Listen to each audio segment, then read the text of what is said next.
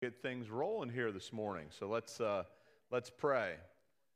Heavenly Father, we thank you for this day. Lord, we just ask your blessing upon it. Father, we thank you. It's so beautiful outside, and we just thank you for that and the much-needed rain that we've had this past week. And Lord, we just thank you for all the little blessings that you give us, and we just pray that we would not take those things for granted, but give you the thanks that you deserve. And so, Father, as we look into your word this morning, as we talk about these sometimes difficult topics, we just pray that you would give us wisdom, let your Spirit guide us as we go, and we just ask this all in Jesus' name. Amen.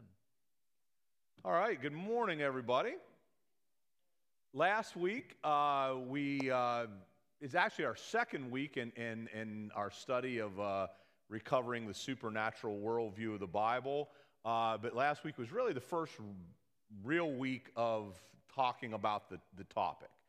And so I want to just recap a little, especially for those of you who may not have been here.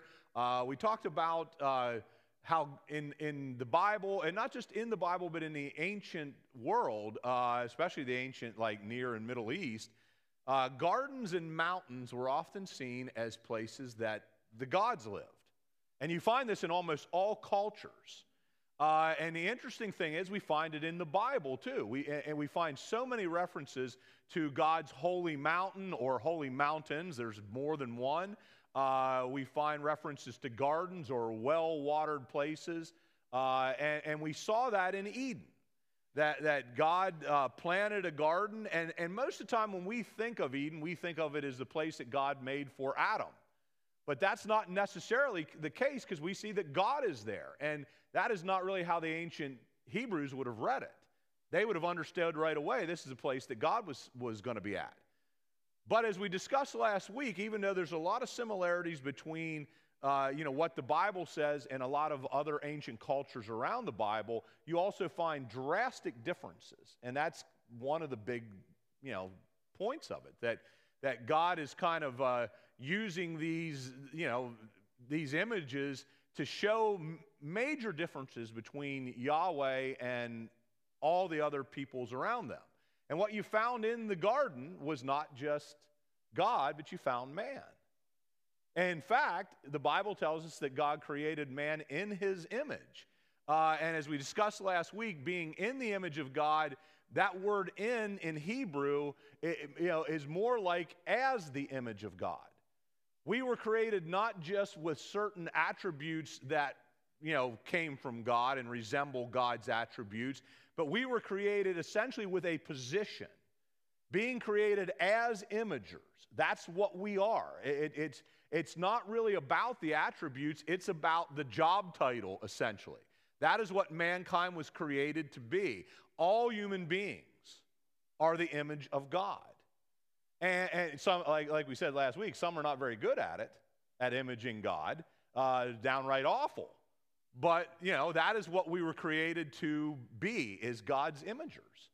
And this is very important even as we talk about things like abortion, because, the argument that the pro-choice, movement always uses is, well, up until a certain point, they can't think, thoughts, and they don't have consciousness, and all these things, that we tend to associate with the image of God. And unfortunately, we fall kind of into the trap by associating the image of God with those things. But once you kind of understand that you are created not just in God's image, but as God's image, means the moment human life begins, it's human. And it's God's image. And that's what you were created to be. It's your purpose. And so once you kind of understand that, you get a much better, handle on a lot of things, not just, the things that the Bible itself talks about. So we saw that, that man was created as God's imager. Man was created with great purpose, which again strikes a huge contrast to the ancient world. Their creation stories, man was either created by accident in some cases. In other cases, man was created on purpose, but he was always created just to be kind of slaves to the gods, or kind of bodies to be used in the wars between the gods. But that's not what you find in Christianity. You have God breathing into man the breath of life, God caring about man, making a mate for man, giving man responsibility. Yes, man was to keep the garden, as we saw last week, but then we're seeing the what's called the creation mandate, the dominion mandate, some call it. Man was to go out into all the earth and essentially make all the earth like Eden. Eden was not all the earth, which is how we look at it a lot of times. Eden was, you look at it, it's a geographic location. God planted a garden in the east in Eden. And it's surrounded by the rest of the world. And the rest of the world was great, but it wasn't like Eden. And man's job was to go out and subdue it, have dominion over it. It needed subduing. It needed changing. God wanted to make it like Eden. So he gave man not only a job of keeping the garden, but he gave man incredible responsibility. He gave him essentially the ability to be God's kind of co-ruler on the earth. I can't tell you, if you've never read any of the creation stories of ancient people around Israel, you don't have any idea how striking that difference is. It's startling almost. The wealth that God puts into humanity is incredible. We live in a world where so many people struggle with, what is my purpose? Why am I alive? So many people struggle with self-worth. If you could ever just get a grasp on what humanity means to God compared to what everybody else around Israel understood and how they... Remember, when God gave this to Moses, they were coming out of Egypt for 400 years and going to Mesopotamia, where they were going to spend, that was going to be the promised land. That's where they were going to be. God's taking them from the Egyptians to the Canaanites, who had such starkly different viewpoints, and God is it's telling them, I love you, and this is who you are, this is your identity, this is what you are. And this is a part of understanding the supernatural worldview of the Bible, is understanding who we are in Christ, who we are as God's children. We have to kind of get these things first before we kind of move on to some of these other things. So it's hugely important. Well, then we took a fresh look at Babel. In the light of all the things that we saw, mountains, gardens, places that God's lived. Well, what's Babel? It's a man-made mountain. God had given them the same creation mandate, the same dominion mandate after the flood. God didn't change his mind because of the flood. The wording is almost exactly the same as what he told Adam in the garden. It's almost verbatim in Hebrew. Go out into the world, have dominion, subdue it. God still wanted mankind to do the same thing he had created them for. Yes, it broke that relationship between God and man, but God hadn't given up on it, and he still wanted man to be the same thing he'd always created man to be. That's who we still are. Despite the fact that sin has kind of marred that image and the characteristics that God did give us that are like him. Sin's marred that, but it hasn't erased it. And God gave them the same mandate, and what do you see them do?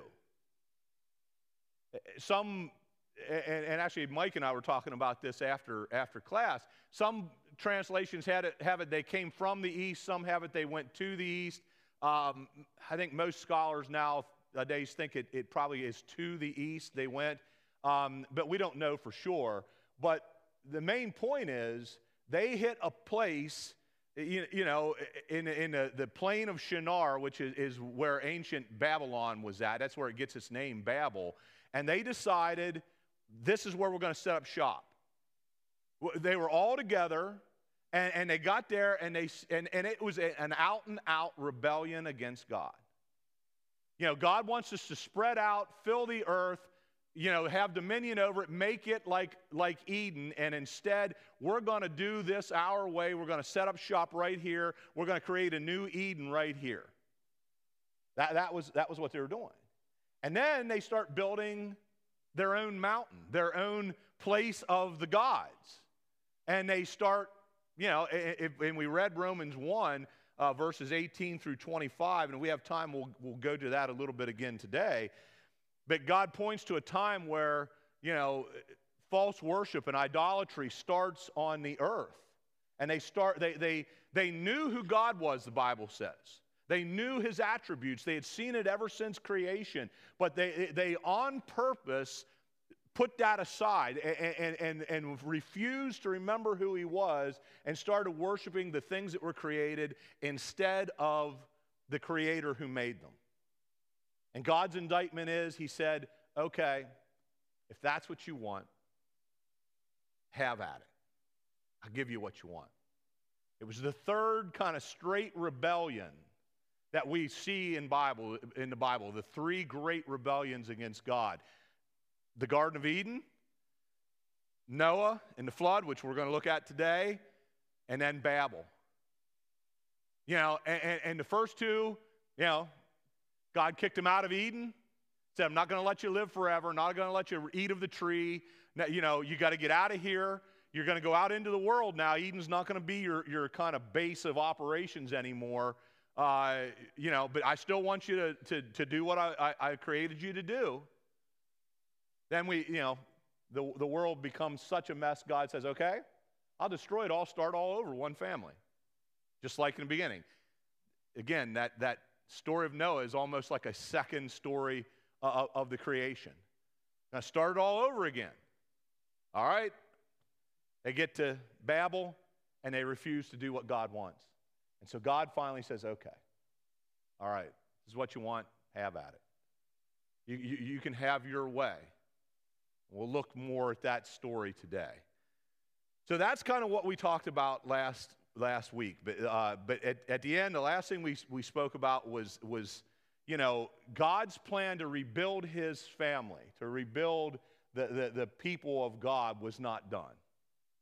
God always knew this would happen. That's the thing about an all-knowing God. Nothing ever slips by him. And he always knew this. He always had a plan. He always had a way he was going to rebuild it all. And God is at work. He didn't give up on us. He has been at work in trying to rebuild his people ever since. And we will talk, like I said, if we have time, we'll talk more about that today. What I want to start with today is we're going to see that there were more people in the garden than just Adam and Eve and God. There's another being there, not human beings, but there's another being with God. God created other things that were his imagers in one way or another, and we all think of angels and we know about spiritual beings, but today we're going to begin talking about spiritual beings a little bit and see, we're going to see that really they were there before, it seems before man and even in Eden. And so it's an interesting discussion. I want you guys to turn to Psalm chapter 82.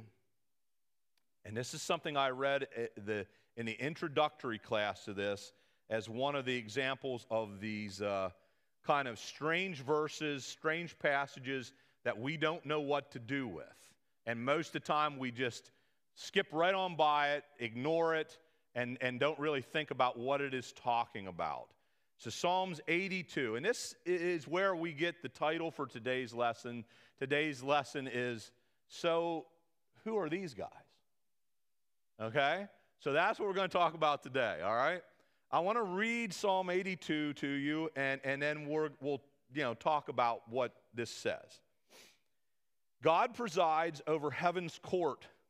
He pronounces judgment on the heavenly beings. By the way, I'm reading out of the NLT, okay, the New Living Translation.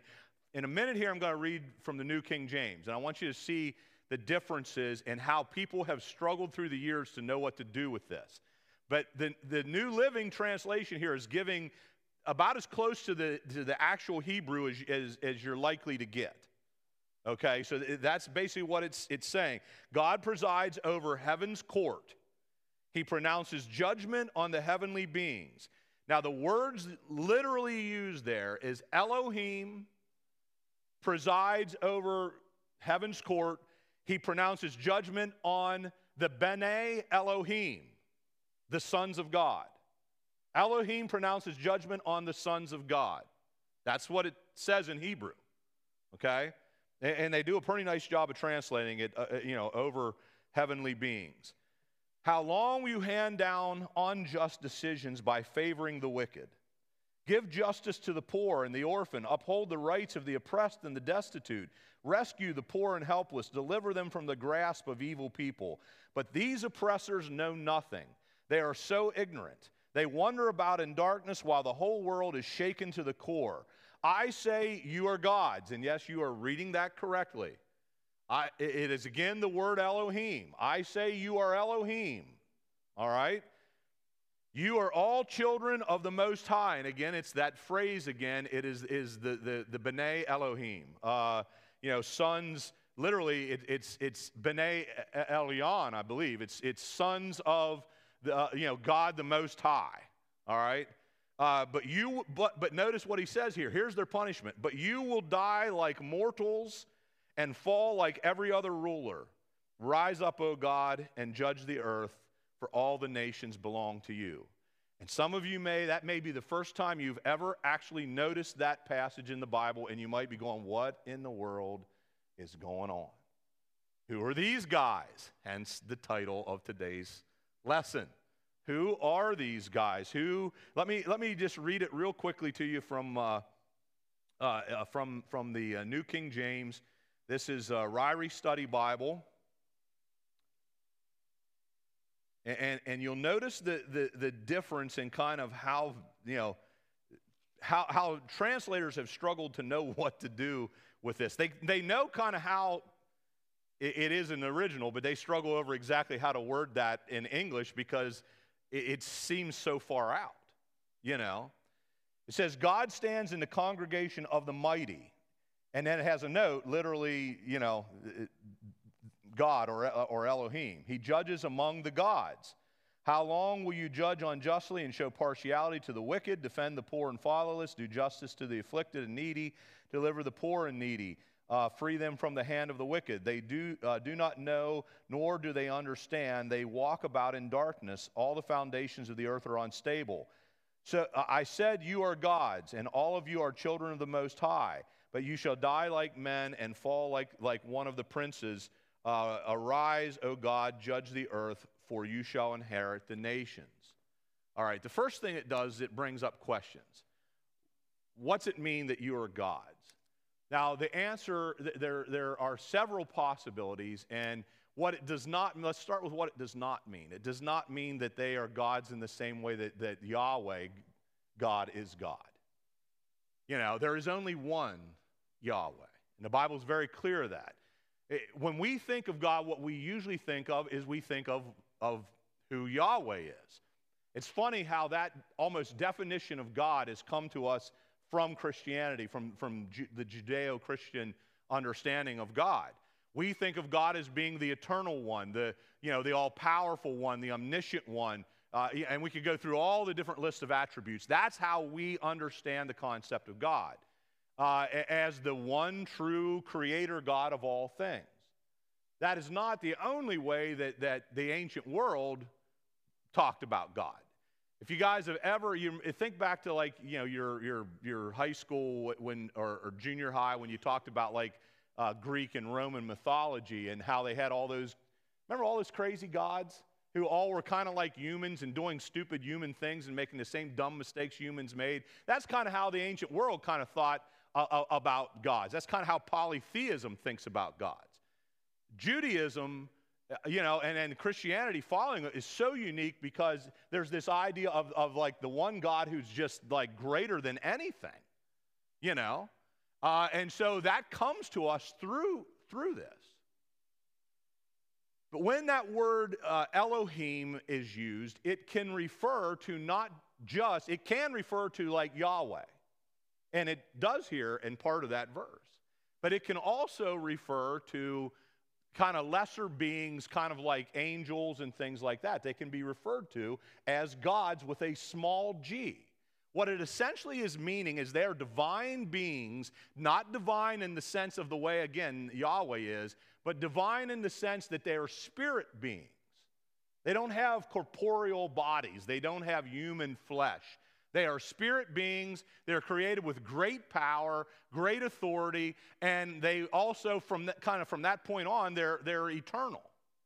Unless something happens and God decides to change that, which is basically what he's saying here he's going to do to these people. You know, you're going to die like human beings. You know?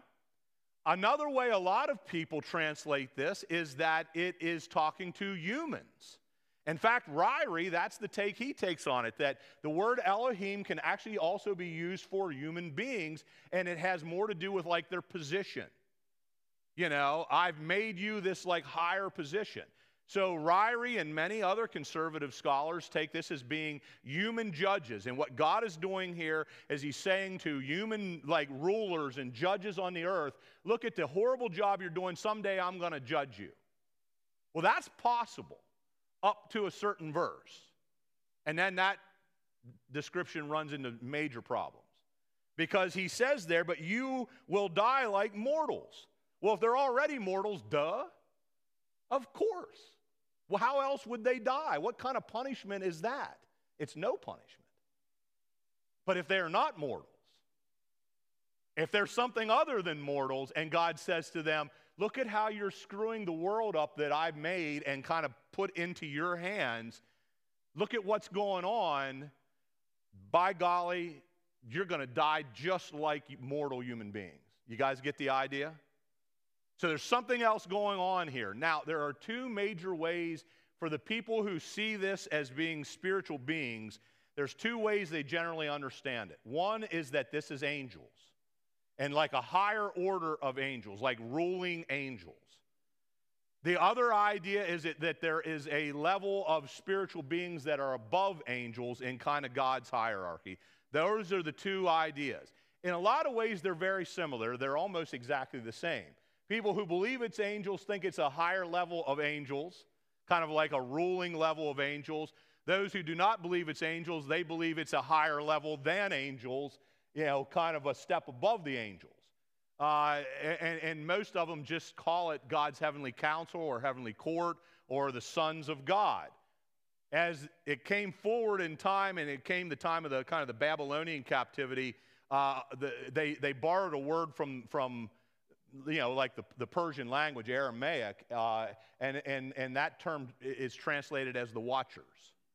And that's what a lot of, and by the way, that was kind of probably the dominant position of Judaism during the Second Temple period, from the time of the Babylonian captivity up until the time of Jesus. That was, you know, that was a strong position amongst the Jews, that it was a group of beings that were higher up in the pecking order than the angels. They were the watchers, the sons of God. Look, I don't care which one of them you believe, because in a lot of ways, like as far as I'm concerned, it doesn't matter. You know, I mean, we'll know, you know, when we get to heaven. You know, and if there's angels and something above angels, well, hey, again, we'll say, hey, who are you guys? You know, I think it kind of fits with some of what we see later on in the Bible. I mean, we just studied Revelation, and what do you see around the throne? These like supernatural kind of elders that are always there praising God and being near the throne of God. I mean, I will say this. I think I've read the different arguments. I think it's a pretty convincing argument that there is something other than angels, a little higher than the angels. I think it's pretty convincing, actually. It's basically a linguistic argument that people will argue that angels, the Hebrew word for angel is malak. And if you make it plural, angels, it's malakim. You add an im at the end of something to make it plural in Hebrew. Just like we add an s or an es or an ies to make something plural. In Hebrew, you add an im. That's why Eloi, or El, is singular for God. Elohim is gods. You guys get the idea? Okay? Though it can be used as either plural or you know, singular, so we're not going to get down that rabbit hole. You know, Hebrew's a very difficult language. But angels, malachim, is always used, it means messenger, which is what the word angel means. It means messenger. And anytime you see angels clearly spoken about, it uses the word malachim or malach. You don't generally see the phrase sons of God, B'nai Elohim, and malachim used together in the same place unless it's a clear difference between the two. And so that's why I won't say a lot, but there are many Hebrew scholars who say, hey, the sons of God are different than the angels. There are other Hebrew scholars that say, no, they're not. There's not enough difference here. It's just like a higher order of angels. So again, I don't care. I just want, for our purposes, to point out to you that there's a supernatural spiritual world out there. And it's one the Bible speaks about over and over and over again. And if you don't know it's there, if you don't know like the words that how the Bible refers to it, you completely miss it. But yet these creatures play an enormous role in events that happen in the Bible. There's a true spiritual warfare that goes on in the Bible from beginning to end. And we often, don't grasp what is happening there. So God has a heavenly council. God presides over heaven's court, it says at the beginning of 82. It's one of numerous places in the Old Testament that says God has a heavenly council. Think of it this way. Every president has a cabinet. That carry out, they're each given certain responsibilities to carry out. They carry out his policy. But he gives them the ability to do it. God didn't need anybody to do anything for him. God has no needs at all. But the Bible's very clear. He chose to have beings do it. He chose to have angels as his messengers. He didn't need a messenger. He chose to have mankind have dominion over the earth. He didn't need mankind. God doesn't have needs. But it pleased God to make beings, essentially to make a family. And he made not just an earthly family, which is us, he made a heavenly family. That's why they're called the sons of God. God has both an earthly and a heavenly family. And that pleased God. He didn't need it, but it pleased him to work that way. Now, I want to read just briefly a couple other passages to give you an idea. This phrase doesn't show up a lot, but it does show up from time to time at other places in the Bible. Let's start by looking at Job chapter 1, verse 6. One day the members of heaven's court, there you have it again. And again, that's literally the B'nai Elohim. One day the sons of God came to present themselves before the Lord, and the accuser, Satan, and by the way, in Hebrew, Satan is a title. It is not a name. It is always the Satan. Okay? And that's why in some translations you will see that. And the accuser, question mark, comma, Satan came with them. And of course, God questions Satan, says, where have you been? Satan said, I've been out, looking out over all the earth, seeing what's going on. He's the accuser, and he's looking for people to accuse. That's literally what's happening here. It's not overly complicated. Look at chapter 2, verse 1. One day the members of the heavenly court, and again it's that same phrase, the B'nai Elohim, the sons of God, came again to present themselves before the Lord, and the accuser, Satan, or the Satan, came with them. It seems to suggest he is one of that group. Okay? Now, we don't know that for any certainty, but it seems to suggest that he is among them. All right? If you look back at Job chapter 38 and verses 1 through 7, this is when God appears to Job in a whirlwind, when Job starts to question God because of all the things he's suffering, and God appears to him in a whirlwind, and this is what he says to him. He says, "Then the Lord answered Job from the whirlwind, 'Who is this that questions my wisdom with such ignorant words?'" I don't know about you. God ever speaks to me out of a whirlwind, and that's the first thing that comes out of his mouth, I'm done right there. Argument is over. So God starts out by basically saying, look, who are you, Job, to be speaking in such ignorant ways about me? Brace yourself like a man, because I have some questions for you, and you must answer them. See, we always like to think that God somehow owes us answers. God doesn't owe us anything. And if you ever get yourself to the point where God confronts you and says, now you better brace up like a man, because by the way, that's all you are. That's kind of what's at the point here. I'm God and you are only a man, so brace yourself up like a man, because now I'm going to ask you some questions and you have to answer mine. You don't have a choice. Where were you when I laid the foundations of the earth? Tell me if you know so much. Who determined its dimensions and stretched out the surveying line? What supports its foundations? Who laid its cornerstone? He used the idea of things of building to basically say, hey, when I made the earth, where were you? You know so much. How about you tell me how I did this? That's what he's saying. Whoop. Mouth shut. Nothing Job can say. Then look at what he says.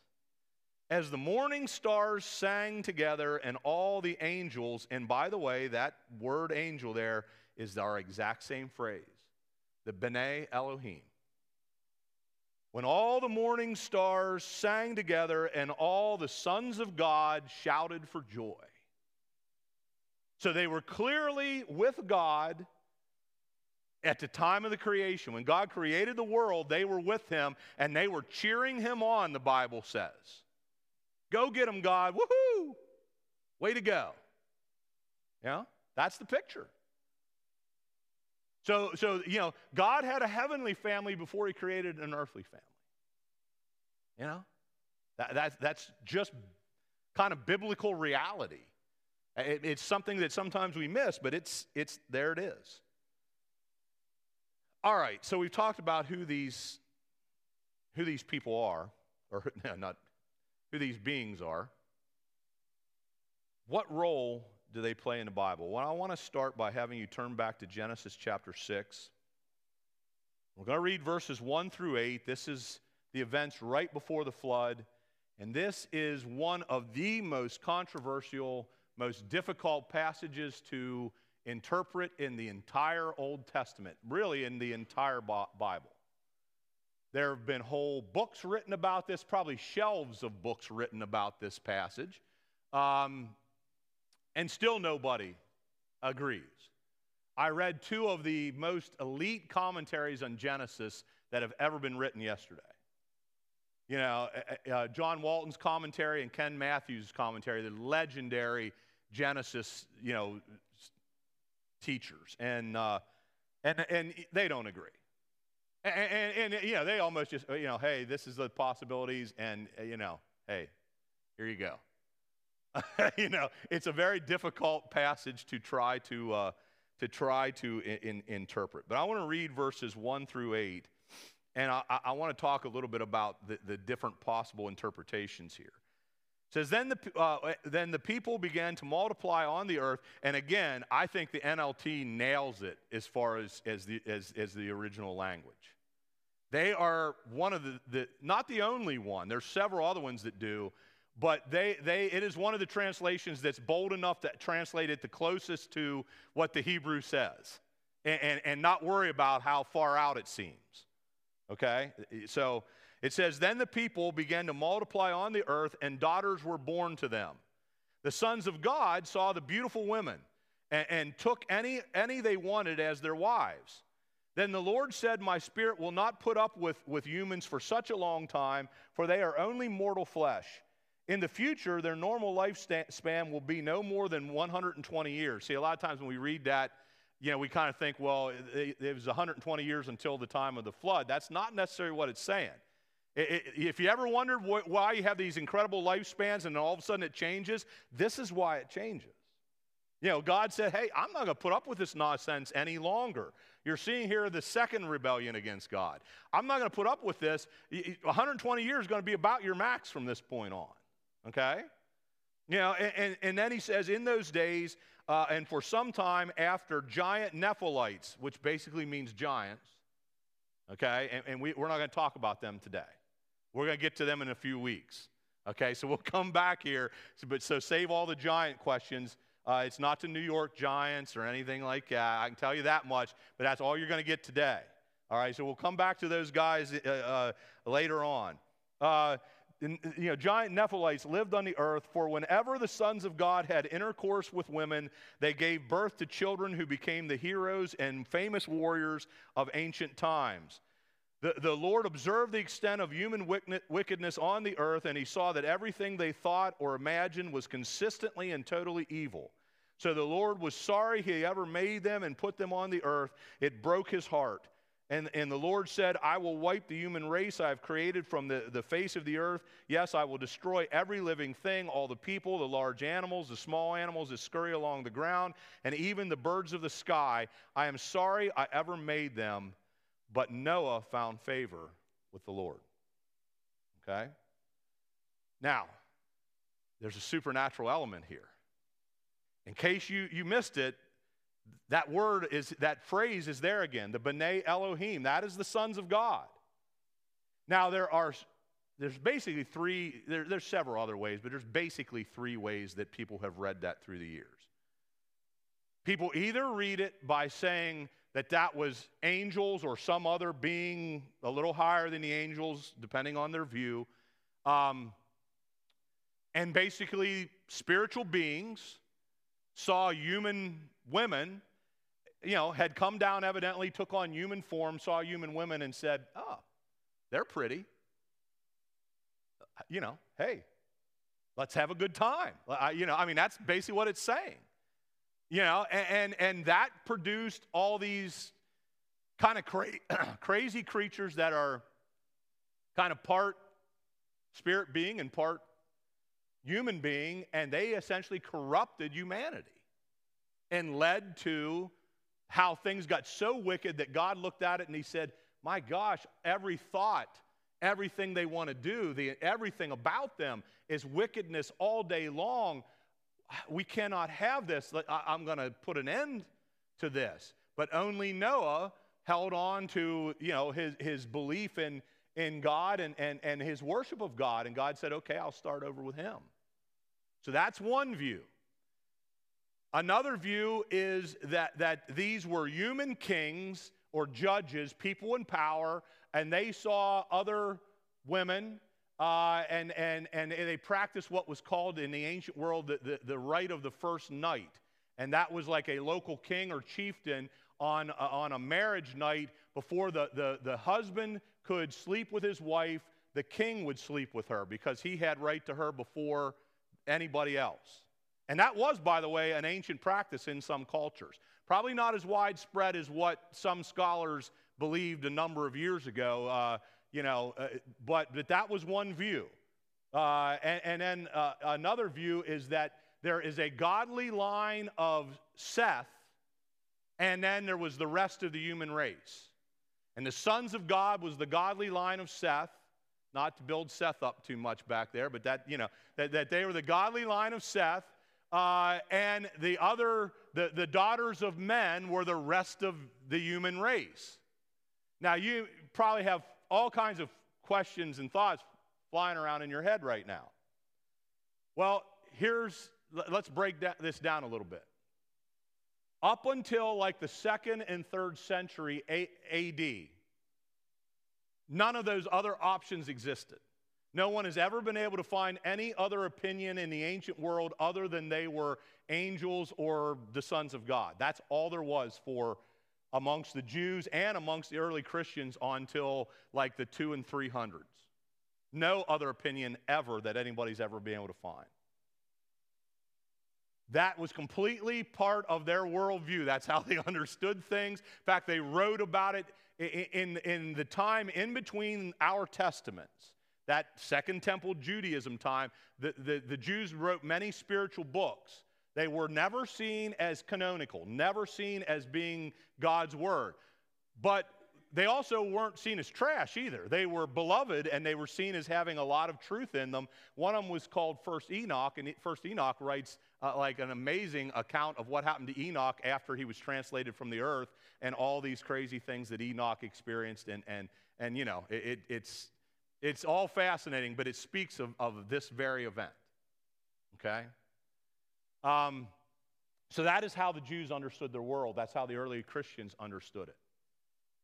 In fact, you can see First Enoch, its influence in several New Testament passages, and we'll read them here if we have time toward the end. We'll go back and we'll kind of read a couple of those.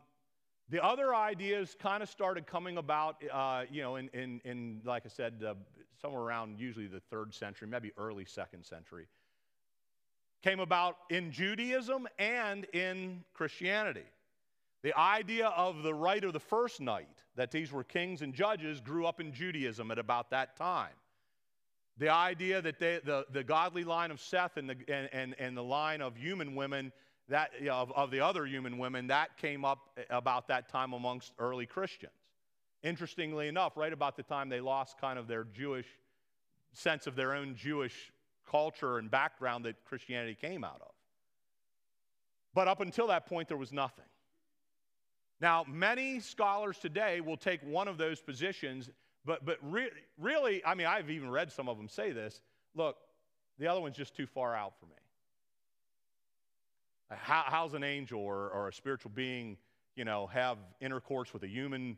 You know, that's just too far out for me. I'm going to go one of these other options, even though many of them will admit, linguistically, the strongest one by far, by a mile, is that these are angelic or spiritual beings.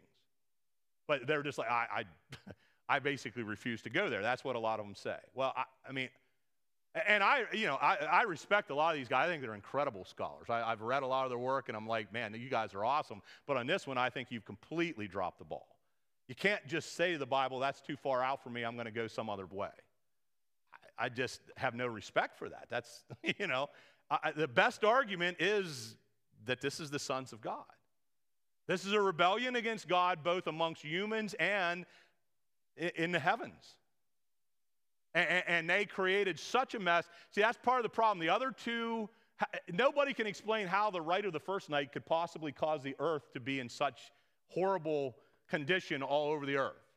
No one can even explain how you get a godly line of Seth, because it's never there. The Bible never says that. You have to take that idea, import it, and put it into the Bible to read it that way. It's terrible Bible study. You know, and so most of the ideas that people have tried to come up with to get away from the supernatural idea are just awful on like their face, but that's, you know, it's an attempt to tone down the Bible. You know, cut down some of the supernatural nature of it. It's just so far out. And I'll admit to you, it is far out. I mean, you know, that's crazy. But it also seems to be what the Bible's saying. And so God's heavenly family and his earthly family joined together to rebel against God. You know, and many scholars that kind of take the other positions, they'll say, well, all the punishment here is against humans. He never speaks about like angels and their punishment. No, he doesn't, not here anyways, but boy, the New Testament does. You know, and so like I said, we'll get back to that. But those are the options that are going on here. I can tell you, I firmly believe that this was angels or the sons of God, if such creatures exist. I think that's who it is. I mean, that's what the Bible says, and so, hey, you know, I'm going to take it for what it says here. I absolutely believe the Bible uses imagery and you know, metaphor and all kinds of things, but I don't think that's what's happening here. It seems to be a pretty straightforward story. You know, sons of God saw human women, said, oh, I like that. Hey, let's try to do our own thing here, and look at what it led to. The other two just don't make any sense. How could any of them lead to the problems that you see where the earth is so bad that God said, I'm going to have to destroy it? Nobody, I've never heard a good explanation for that, how that works. So it seems to be that's what's going on here. The interesting thing, and like I said, we'll talk about this later, is the whole Nephilim thing. Well, how do you explain their existence if this isn't some kind of supernatural thing? And some of your Bibles even say during this time and even after the flood that there were giants around. And by the way, doesn't David fight one? How that worked, and again, we'll talk more about. I'm just kind of like throwing little teasers out there for you. It's like bait. Come back in a few weeks, and we'll talk more about all that. But that's pretty far out too. I'll just give you a hint. That's some pretty far out stuff too. But it does say, these were those kind of mighty, renowned warriors of old, like the offspring of these, of these two. And they kind of dominated things. Have you ever wondered, and this is, by the way, this is just Brianism. This is like an off, I'm just going to throw this out there. You ever wonder why every ancient culture has all these like similarities in like their mythology, that there are, all kind of crazy creatures. There are vampires and werewolves and all these kind of mighty ancient warriors and all these things. You realize that virtually every culture has that? All over the earth, everywhere you go, you find similarities. And it's one thing like cultural anthropologists are like, how in the world did this happen? And they come up with all kind of psychological definitions. I think there's a really easy one, the Bible. If we all come from the same place and we shared certain experiences in that place, don't you think that would carry over into all of humanity as we spread out? I think so. I don't know what these creatures would have looked like, but they couldn't have been, tame and fun and, hey, let's go pet a Nephilim. You're not going to have anything like that. It's going to be a pretty scary world. So, I'll just throw that out there. Like I said, I have no, I can't back that up with anything. It's something that makes me wonder. Is that where a lot of our shared things come from? It's maybe a human experience that was not pleasant by any standard, and it became a thing that's frightened mankind ever since it happened. Seems to make some sense to me. So we see the sons of God show up in Genesis. Now, I want you guys to turn to Deuteronomy chapter 32. To a very fascinating episode, and again, one that this is the Song of Moses, and it's enormously long. He sang a long song. It wasn't just one verse. This chapter alone is 47 verses, and some of them are doozies. In my Bible, it takes up almost 4 pages just in this song. And don't be scared, we're not going to read the whole song. I'm not going to, force you into that experience. But Moses is about to die. The children of Israel would not go into the promised land, and Glenn's been talking about that in Hebrews. The children of Israel wouldn't go into the promised land, and God said, okay, you're going to wander in the wilderness for another 40 years until all that adult generation dies off, and the younger generation comes up, and then I'll take you into the promised land. And Moses is not going to go into the promised land. He believed God. The only two that are going in that were like a part of the originals was Joshua and Caleb. Moses believed God too, but Moses, because of another sin, God said, nope, you're not going to go into the land of Israel. So Moses, he's been told by God, okay, Moses, this is it. This is your last things to say to the children of Israel. What do you, and so this is Moses' last words to them. And he sings this song, and then after the song, he has a few more words. He has a blessing that he gives to all the different tribes, and then that's pretty much it for Moses. And God takes him and And the Bible says that God buries him himself, which I've always found one of the coolest things in the Bible. That, man, what would it be like to be that close to God that he buries you himself? Holy cow. But that's off the subject. I want to read the first 18 verses. I want to start with verse 30 of chapter 31. It says, "So Moses recited this entire song publicly to the assembly of Israel." So he got them all together, and he basically recited or sang this long song or poem to them, okay? And he's tough on them. I want to read the first 18 verses. "Listen, O heavens, and I will speak. Hear, O earth, the words I say. Let my teaching fall on you like rain. Let my speech settle like dew. Let my words fall like rain on tender grass, like gentle showers on young plants." He's saying to the people, please listen to me. See this as like a gentle rain. You might not like everything I have to say, but it's important you listen to what I have to say. That's basically what he's saying. Pay attention. Understand, I love you, and this is for your good. "I will proclaim the name of the Lord. How glorious is our God. He is the rock. His deeds are perfect. Everything he does is just and fair. He is a faithful God who does no wrong. How just and upright is he.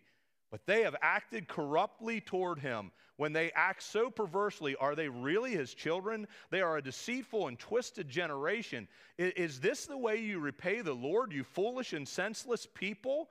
Isn't he your father who created you? Has he not made you and established you?" Might say, whoa, hey now, Moses. Take this like a gentle rain. You dirty son of a guns. It's like, man, he's just hammering them. But it's true, isn't it? Isn't that the experience of what we saw in the Exodus all along? Just the people continually, disobeying and walking away from God. And by the way, before we feel too uppity, how are we really much different? Don't we do the same thing? At least in our minds, all the time. So this would probably do us good to listen to this, even though a lot of this does not necessarily apply to us. He says, remember, and notice what he says here. He takes them back to their beginnings. He says, remember the days of long ago. Think about the generations past. Ask your father, and he will inform you. Inquire of your elders, and they will tell you. Now, remember, this is a pretty young generation, so there's not a whole lot of elders left. But he's saying, think back to those ancient stories that you were told about your past, where you came from. And here's the startling kind of passage. When the Most High assigned lands to the nations, when he divided up the human race. Now, when was that? When did that happen? What do you think? Babel. Yep, Babel. God split up the nations, split up the languages at Babel. He takes them back to the Tower of Babel. When the Most High assigned lands to the nations, when he divided up the human race, he established the boundaries of the peoples according to the number of his heavenly court. Now, through the years, there have been three ways that has been translated. In the Dead Sea Scrolls, it is read the number of the sons of God, the B'nai Elohim. There it is again. In the Greek version, the Septuagint, it's read the number of the angels of God. There it is again, okay? The only one that's different is the Masoretic text, which read the numbers of the sons of Israel. They tried to kind of clean it up and said it's according to us, Israel. But it's a terrible translation. All of the oldest, most original, basically, understandings of this was the sons of God. So God says, I divvied up the nations amongst the sons of God. Remember when we read Romans 1 and God said, hey, if this is what you want, okay, you can have it. I'm going to give you over to your own evil, to your own sins. And basically it seems like God said to his heavenly court, okay, they're yours. They're yours. Notice what's said next. For the people of Israel belong to the Lord. Jacob is his special possession. Israel didn't even begin yet at this point. They didn't exist yet. But God also already said, I'm going to create a people for myself, and they'll be mine. They will be my special possession. They will be my special people. I want you to think back to what God said to Abraham. I'm going to create a people from you. But what was his ultimate goal?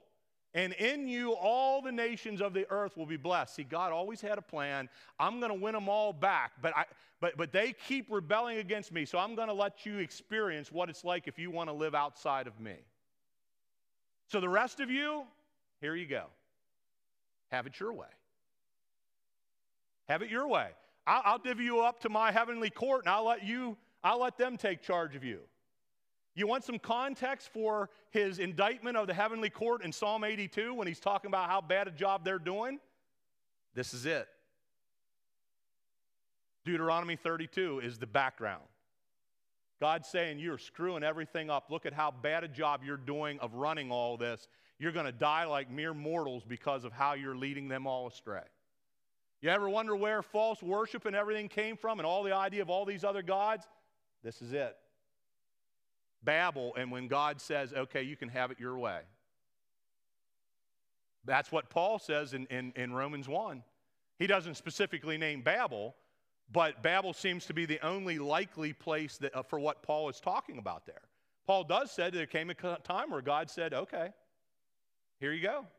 Have what you want. Actually, if you read on, and we don't have time, we're going to stop there for that passage. If you read on, he basically stresses, God's role of taking Israel, finding them in like the middle of a desert, taking them out, nursing them, caring for them, shielding them, protecting them, and all in order to make them grow. And remember, this is what Moses is singing to Israel as they're about ready to go into the Canaan land. You've rebelled against God so much, you've forgotten who you were in the beginning. Think back to what you are and who you are and why you were created. You're special to God. Stop rebelling against him. That's Moses' message. This is who Israel is. They're God's special people. Real quickly, and this will go fast, so you don't even have to. You can write these down, look at them later. I'm just going to turn quick and I'm going to read. It makes some sense of some other passages that didn't up until this point make a whole lot of sense. Daniel chapter 10, verses 4 through 14. Daniel has an angel or a spiritual being come to him with a message, and Daniel's typically scared, and he says, on April 23rd, as I was standing on the banks of the great Tigris River, I looked up and saw a man dressed in linen clothing with a belt of pure gold around his waist. His body looked like a precious gem. By the way, that terminology is going to come back into play here next week. The idea of a body looking like a precious gem. In other words, he was shiny. He was shiny. He sparkled. Okay? His body looked like a precious gem. His face flashed like lightning. His eyes flamed like torches. His arms and feet shone like polished bronze, and his voice roared like the vast multitude of people. Only I, Daniel, saw this vision. The men who with me saw nothing, but were suddenly terrified and ran away to hide. So they didn't see anything, but they knew something was going on. It scared them so bad, the presence of this being, that they just all ran and hid. And Daniel says, so I was left there all alone to see this amazing vision. My strength left me. My face grew deathly pale. I felt very, very weak. Then I heard the man speak, and when I heard the sound of his voice, I fainted and lay there with my face to the ground. Just then a hand touched me and lifted me, still trembling, to my hands and knees. And the man said to me, Daniel, you are very precious to God, so listen carefully to what I have to say to you. Stand up, for I have been sent to you.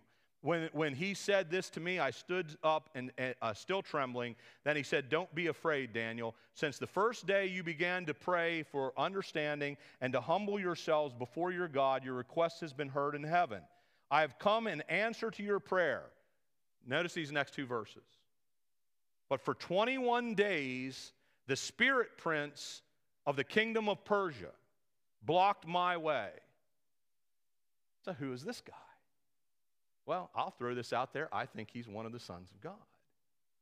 You know, God divvied them up amongst the nations to them. Well, he's the prince of Persia. And he doesn't like what God has to say here. And he is fighting this angel. Now, and he goes on to say, he blocked my way. Then Michael, one of the archangels, and again, that phrase there means chief princes. Pretty likely that Michael's a part of this higher group.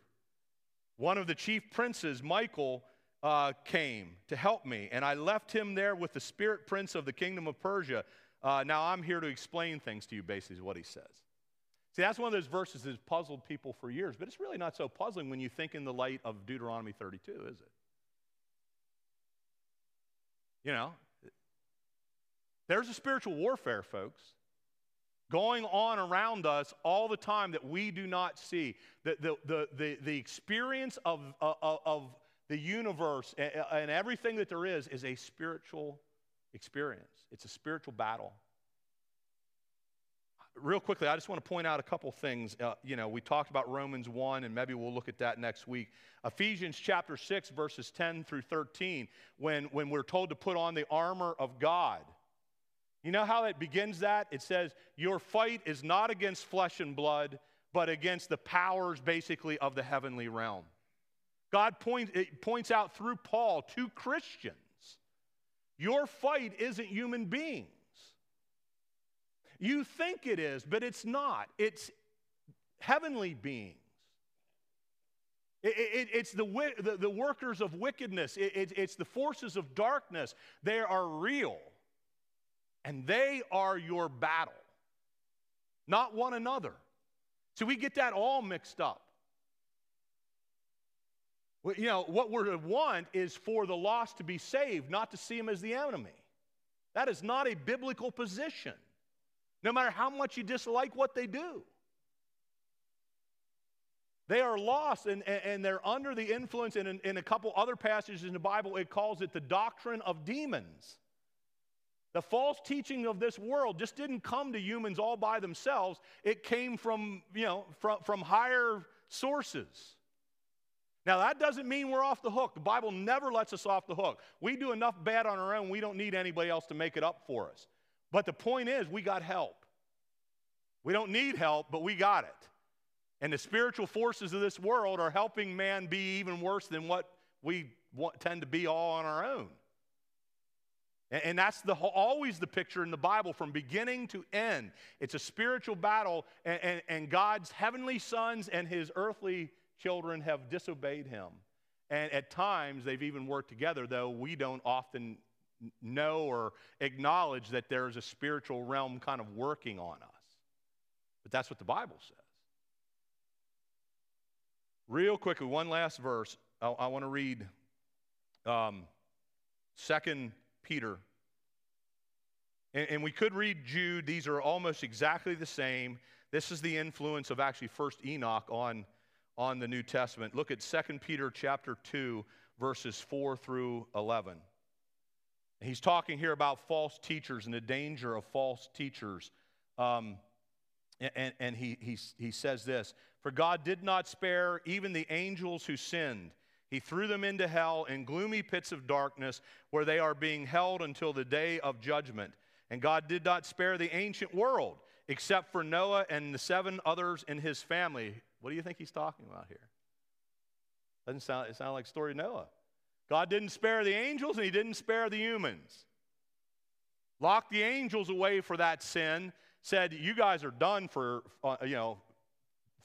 the rest of the time until I loose you at the end times. You're so bad nobody can play with you anymore. You're locked away.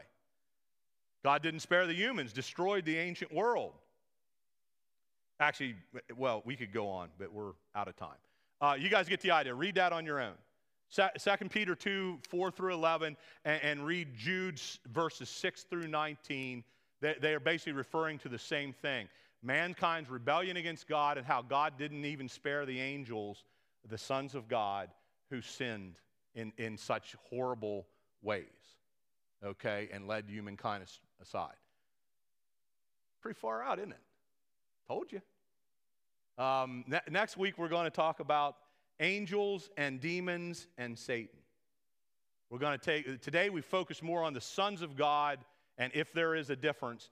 Next week, we're going to look at who angels are, what demons are, and where they come from. And by the way, there's not just one idea of where demons come from. Everybody thinks, well, you know, they all fell with Satan. Not every Old Testament scholar, not every ancient Jew believed that, by the way. That may be shocker to you, but we'll talk about that next week because there's a pretty far out idea, but it's got some decent biblical backing to it about who exactly the demons are. And then we'll also talk about Satan and what exactly he is and you know, what all's going on there. So that'll be next week. Let's close in a word of prayer. Heavenly Father, thank you, Lord. Thank you for the truth of your word. Thank you for just it's glorious, Lord. Your word is just awesome. It is challenging. It's you know, it is so difficult for us at times. And so, Father, that's what we're looking at. We're looking at these difficult things, and I just pray for wisdom. I pray for guidance. I pray for clarity of thought and of voice as we do this. And I pray for that not just for myself as the teacher, but I pray for this for everyone who is listening. Help us to understand you better, understand your word better, understand ourselves better, and to get an idea of what is going on in your world. And so we just ask this in Jesus' name. Amen. Thank you, everybody.